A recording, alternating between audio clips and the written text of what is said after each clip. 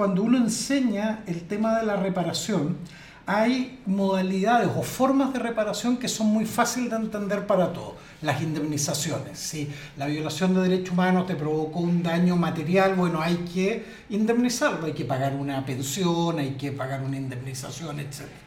Hay otras medidas que también se entienden. Si una ley provocó un daño, bueno, habrá que modificarla.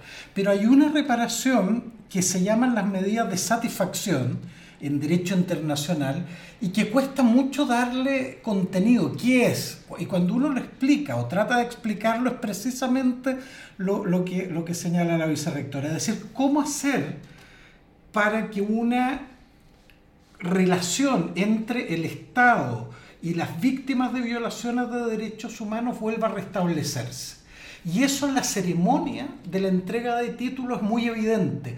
Cómo la comunidad universitaria, en este caso la Chile, que sufre uno de sus miembros algo tan tremendo como una ejecución o desaparición forzada, vuelve a hacer comunidad, vuelve a restablecerse el lazo entre esa familia de ese estudiante o esa estudiante y la comunidad universitaria y a través de ello con el Estado.